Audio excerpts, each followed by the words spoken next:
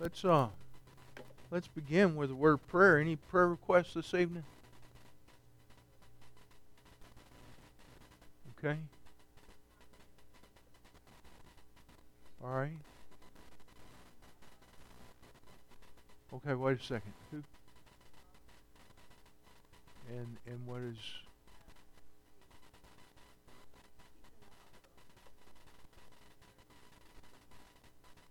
okay.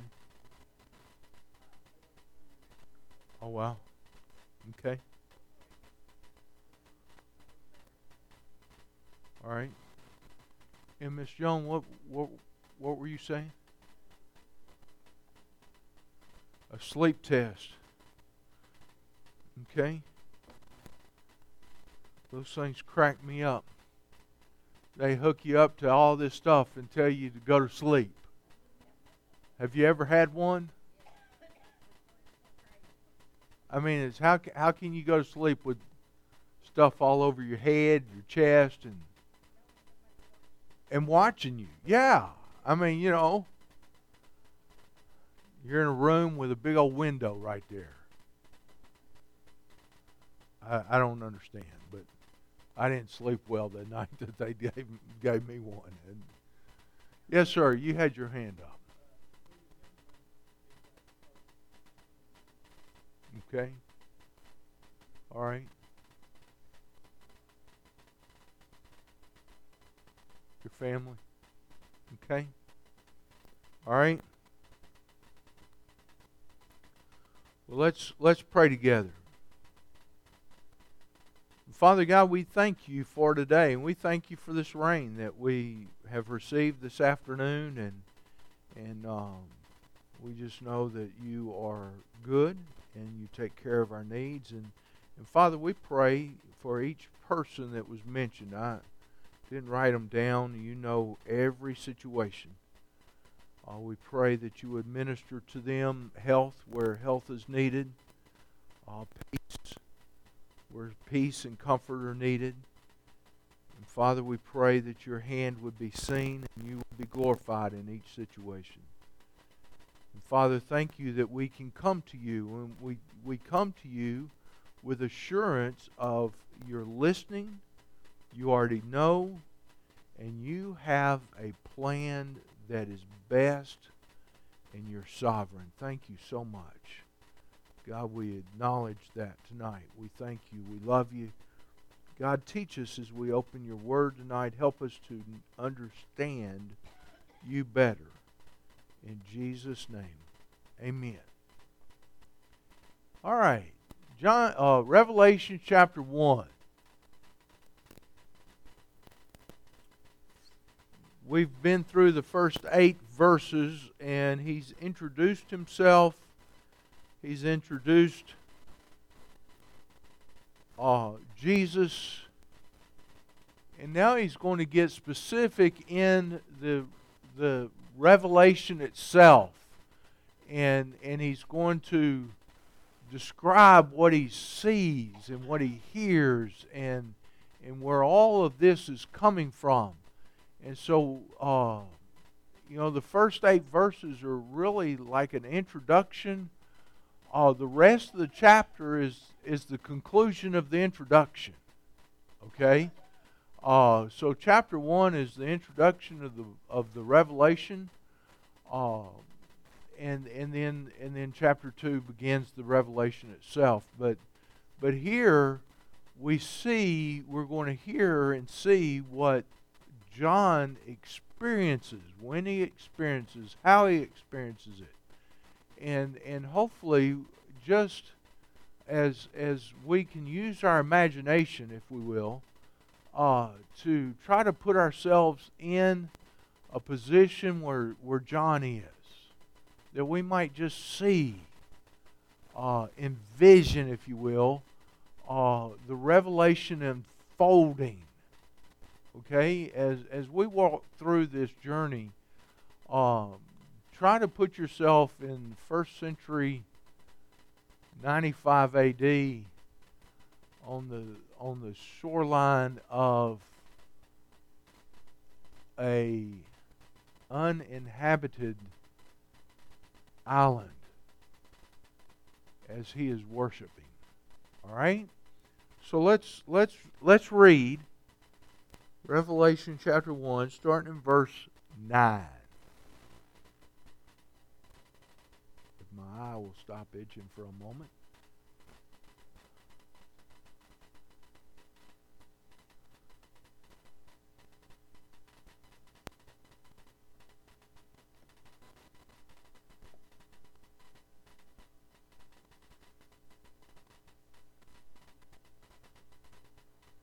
All right, Revelation chapter 1, verse 9, it says, I, John.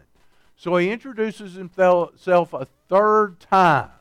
He wants everybody to know that he's writing this. I, John, your brother and fellow partaker in the tribulation and kingdom and perseverance which are in Jesus, was on the island called Patmos because of the word of God and the testimony of Jesus. I was in the Spirit on the Lord's day, and I heard behind me a loud voice with the sound of a trumpet, saying, Write in a book what you see and send it to the 7 churches, to Ephesus, to Smyrna, to Pergamum, to Thyatira, to Sardis, and to Philadelphia, and to Laodicea. Then I turned to see the voice that was speaking with me, and having turned I saw 7 golden lampstands. And in the middle of the lampstands I saw one like the Son of Man, clothed in a robe reaching to the feet and girded across his chest with a golden sash. His head and his hair were white like white wool, like snow. And his eyes were like a flame of fire. His feet were like burnished bronze when it had been made to glow in a furnace. His voice was like the sound of many waters. In his right hand he held 7 stars, and out of his mouth came a sharp two-edged sword, and his face was like the sun shining in its strength. When I saw him, I fell at his feet like a dead man, and he placed his right hand on me, saying, Do not be afraid. I am the first and the last. I am the living one. I was dead, and behold, I am alive forevermore, and I have the keys of death and of Hades. Therefore write the things which you have seen, the things which are, the things which will take place after these things. As for the mystery of the 7 stars which are in my right hand, the 7 lampstands, the 7 stars are the angels of the 7 churches, and the 7 lampstands are the 7 churches. All right. So here's, first of all, it's the circumstances of the revelation. I, John, your brother. He introduces himself and he calls himself their brother. Now he could say, I, John, the apostle, the elder. He's 90-something years old. He might be over 100 at this point. He started the church, one of the churches, or he was a pastor of one of the churches that he's sending the letter to, because after Timothy, John pastored Ephesus. So he could say, I am the apostle. John, what he's doing is he's connecting with the people. I'm your brother. Made the statement this morning, we're joint heirs with Christ. There's not one of us more important than the other. And John is connecting with his readers, saying, I am one of you. That's what he's saying. I'm your brother. We're brothers and sisters in Christ. We're part of the same family. Jesus died on the cross. He is our Savior, but He's also our older brother, in God's family. He's going to be our husband, as He's the bridegroom of the church. Don't ask me to explain that, guys, but you're part of the bride, okay? You ladies, you can understand that a little bit better than we men can, but that's the way it's going to be in heaven. And John understands that. And he's just saying, I'm your brother in Christ. But then he uses a word that means in fellowship with. I'm your fellow partaker. I'm your partner. in verse 9, I am your fellow partaker. It's the same. It's a combination word of koinonia, which we get the word fellowship from. We have this in common. And then it's a preposition for the word with. Fellowship with, together. So what he's saying is, I am a partaker, fellow partaker with you.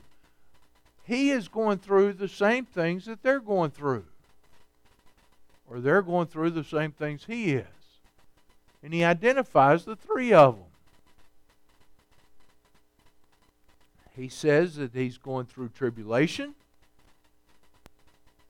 Now this isn't the tribulation, the great tribulation that's going to be coming. This is just persecution that Christians are going through.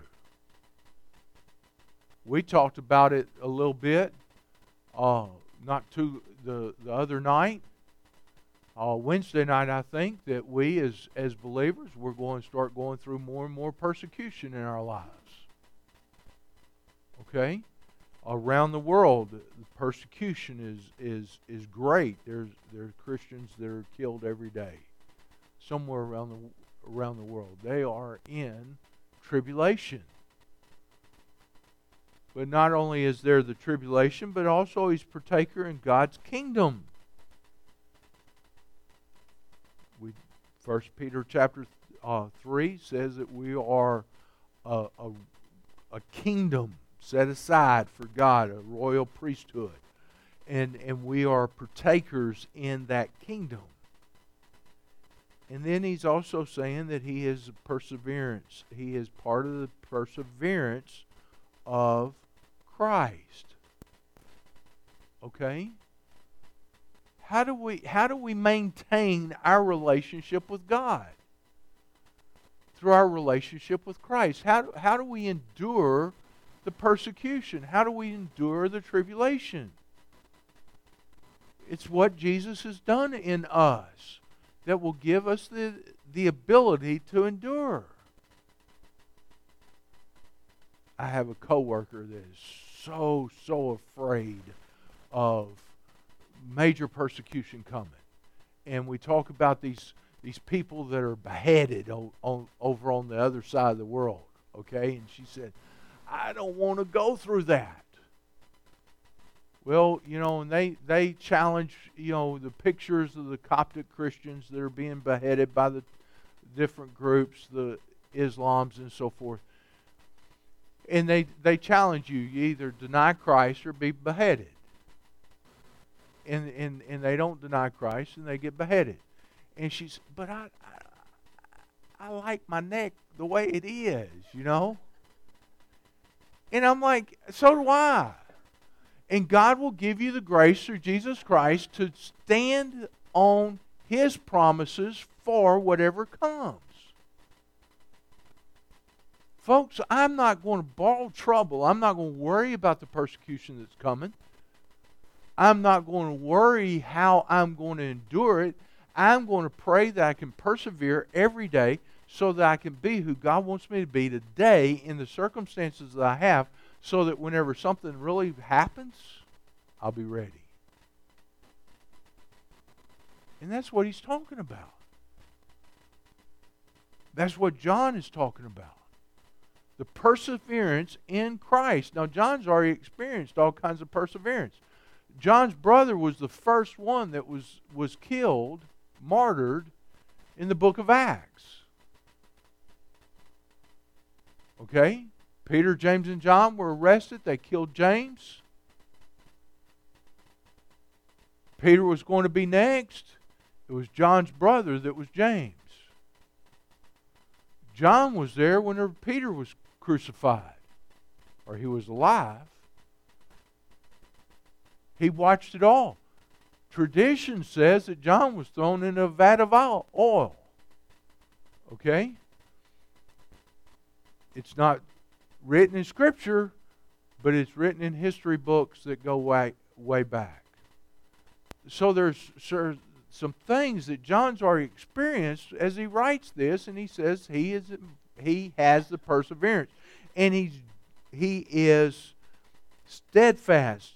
I skipped a verse a while ago that's 1 Corinthians 9:23 that says, I do all the things for the sake of the gospel so that I may become a fellow partaker of it. Paul says in 2 Thessalonians chapter 3, verse 5, may the Lord direct your hearts into the love of God and into the steadfastness or the perseverance of Christ. Listen, Jesus persevered all the way through the cross. So we need to understand, and that perseverance is what we partake, and we partake together with. So he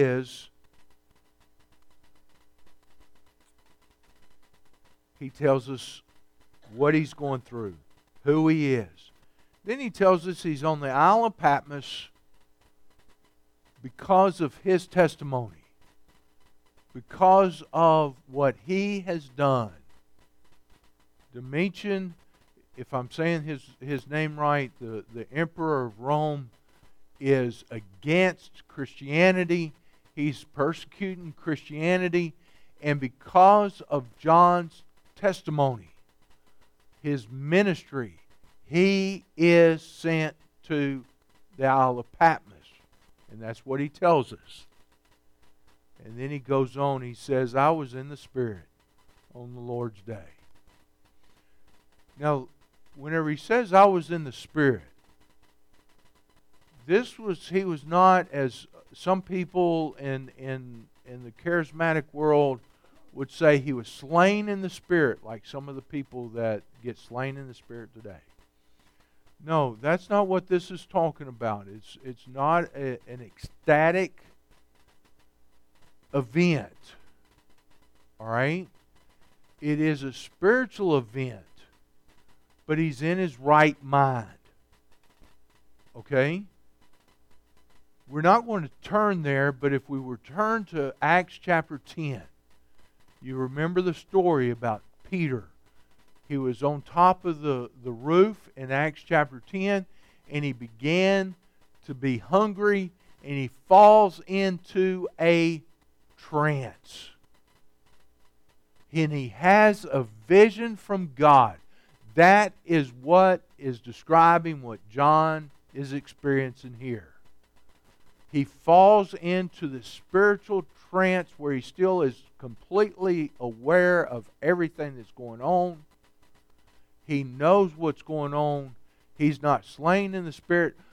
Today, if you're slain in the Spirit, people got to catch you and make sure that you're still alive and all that kind of stuff.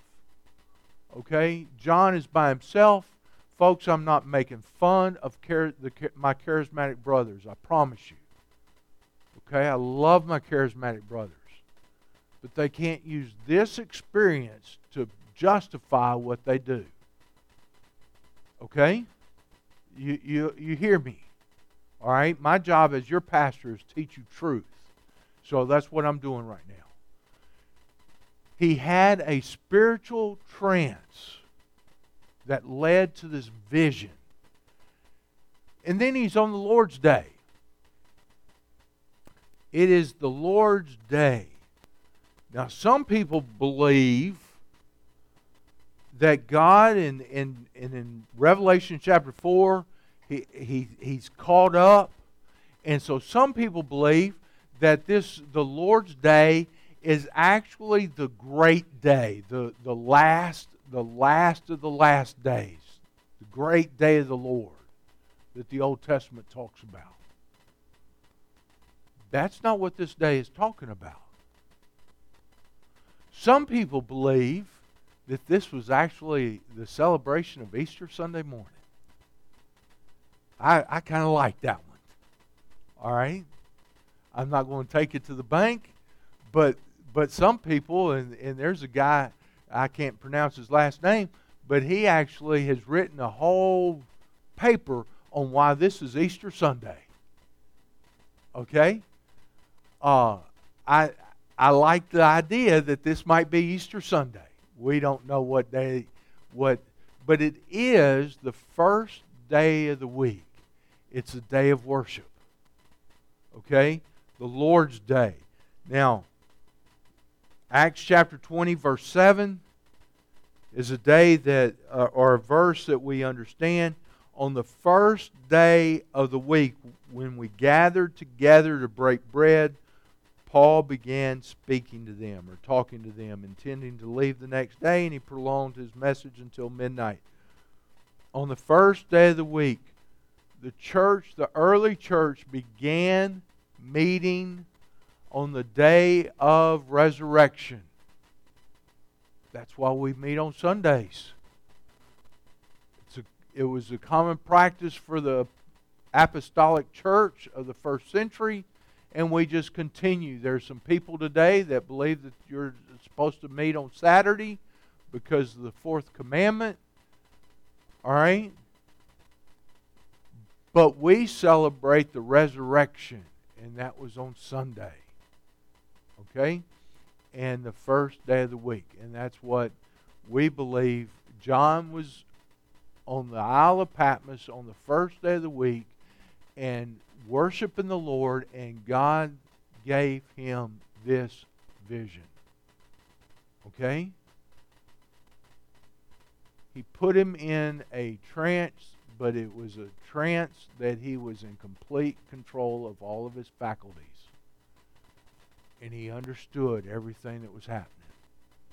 All right? So, let's move on. Look at verse 10. He heard behind me a loud voice like the sound of a trumpet. So this loud voice of this trumpet, verse 11, write in a book what you see and send it to the 7 churches, and tells them what churches to send it to. What he heard was a trumpet sound. The instructions that he received, write what you see. He's going to see more than he hears. So write down what you see and send it to the 7 churches. So what did he see? Whenever he heard the voice, he turned around to look, and he immediately saw 7 lampstands.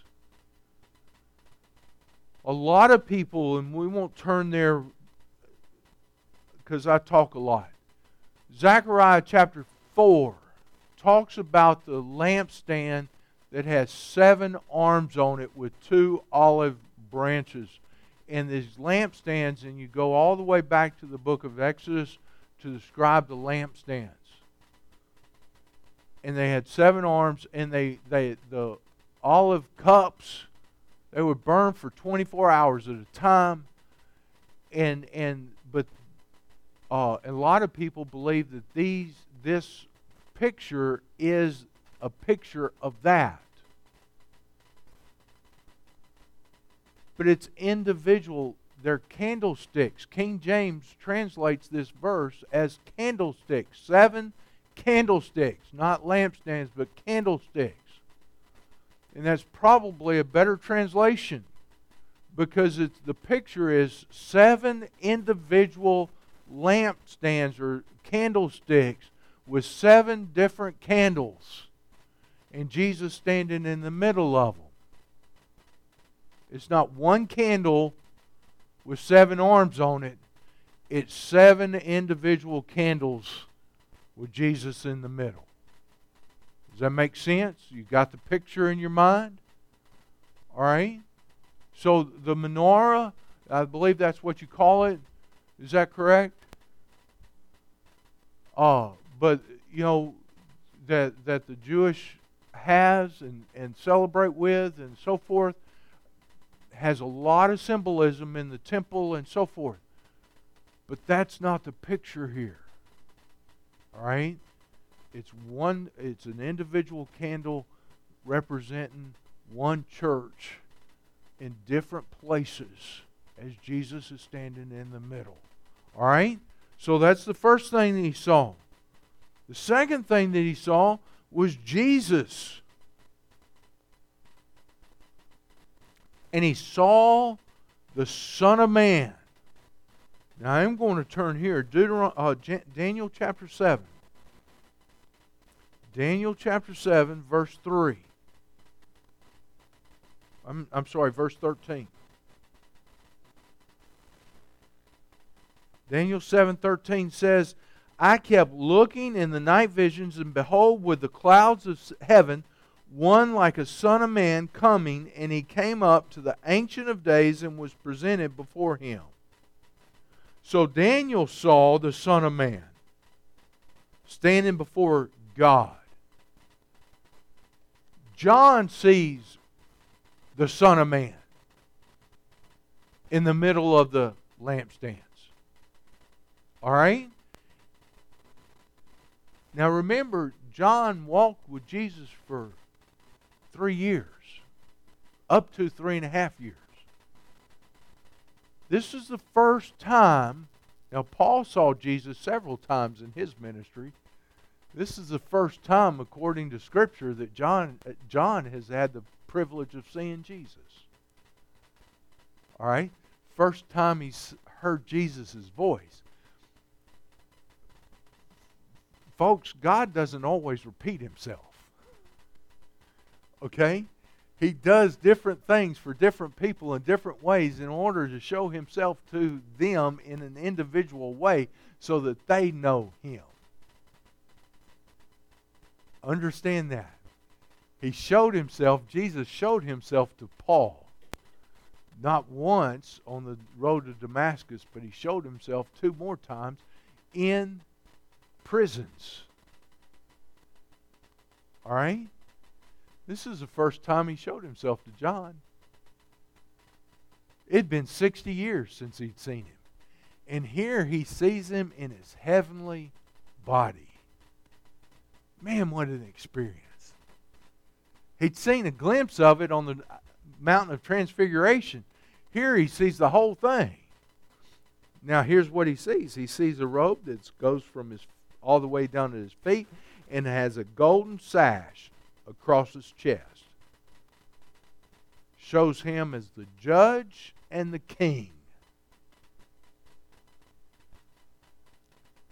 Shows him to have honor and authority. But not only that, we see that he has his head and his hair are completely white. It shows his eternality. We won't go back to Daniel chapter 7. I would encourage you, I'm not going to read all these verses tonight, but they're printed, the references are printed on your page. I'd encourage you to go back and read those. Shows his eyes. Look at the here in verse 14. His eyes were like a flame of fire. He's able to judge rightly. His feet are of burnished bronze, another sign of judgment. His voice was like the sound of many waters. Now, I've had the privilege of going to Niagara Falls. Been there a couple of times. If you've ever been to waterfalls, huge waterfalls of any kind, or even to the beach whenever the tide's coming in or a storm's coming in and the water's crashing in, you can't hear anything over the falls or over the water. That's the picture here. His voice is like the sound of roaring water, many waters. Just overwhelming sound. And then he goes on and he says in his right hand are the 7 stars. We'll talk about that in a minute. Out of his mouth came a sharp, 2-edged sword. We know Hebrews chapter 4 says that the Word of God is living and active and a sharp, 2-edged sword separating the soul from the spirit as the marrow is from the bone. All right? So he gives us the Word of God comes from the mouth of Jesus. John chapter 1. In the beginning was and the Word was with, and the Word was, okay?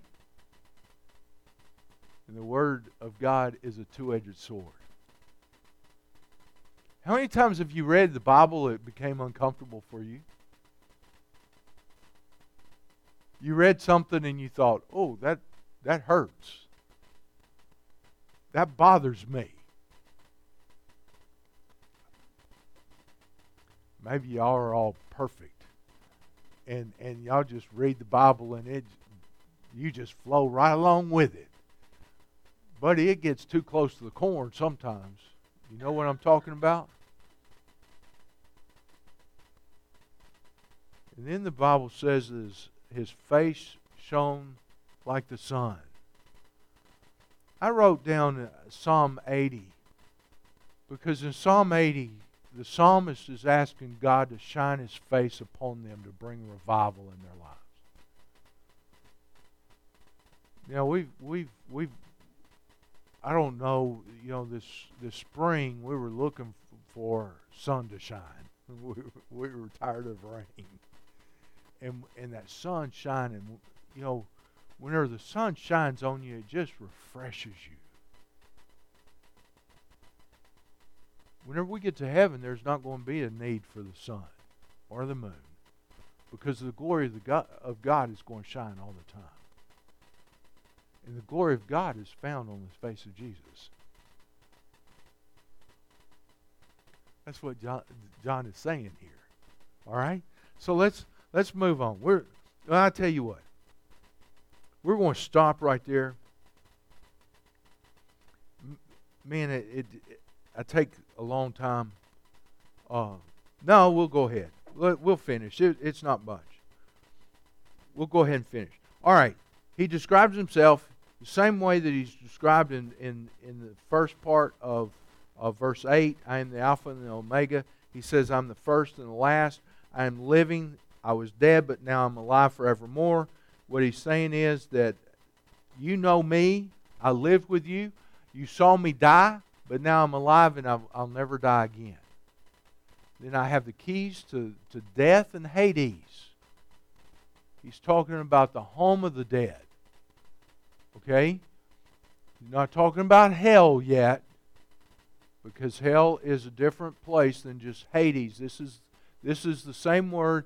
If we use the Old Testament, it's the same place of Sheol. Okay? The psalmist uses the word Sheol. If I make my bed in Sheol, you are there. All right? So this isn't hell, the place of condemnation. This is just the place of the dead. All right? Jesus is defining himself there.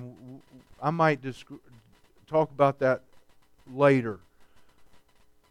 Then he's given instructions. He says, first of all, he said, whenever I saw him, I fell down like a dead man. Did he pass out? He might have. He fell as in reverence and fear of what he saw. And can you imagine Jesus just reaching down and touching him and said, it's okay. It's okay. And he told him there to write.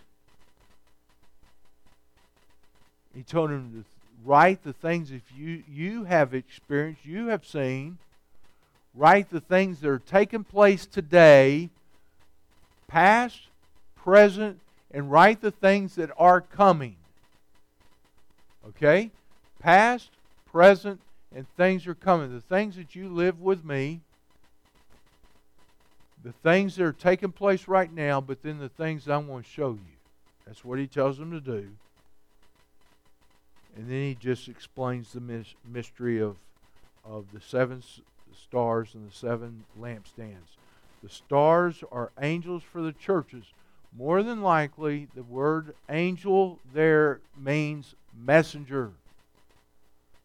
It's not a specific angel assigned to the church. It is a messenger or the pastor of the church. Okay? Now, a lot of people believe that it's an angel assigned to churches. I believe in angels having dominion and having responsibility and so forth.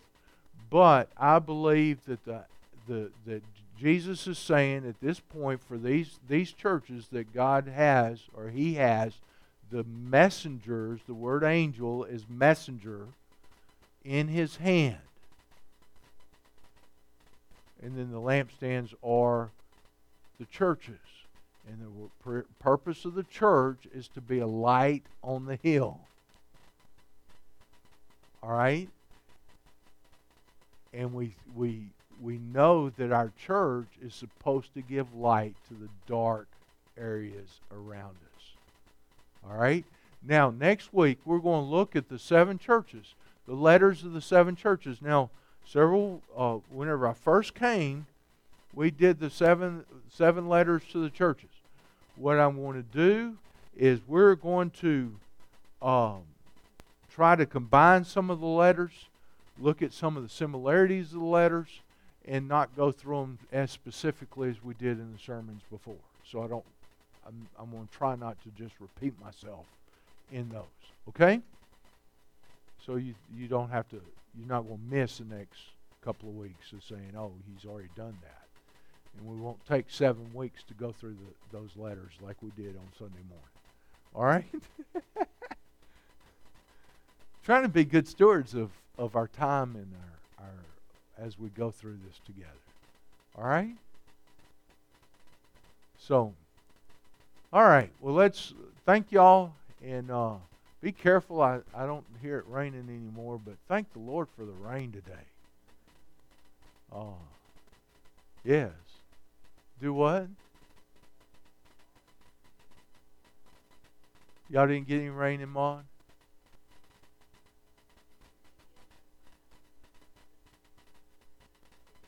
Well,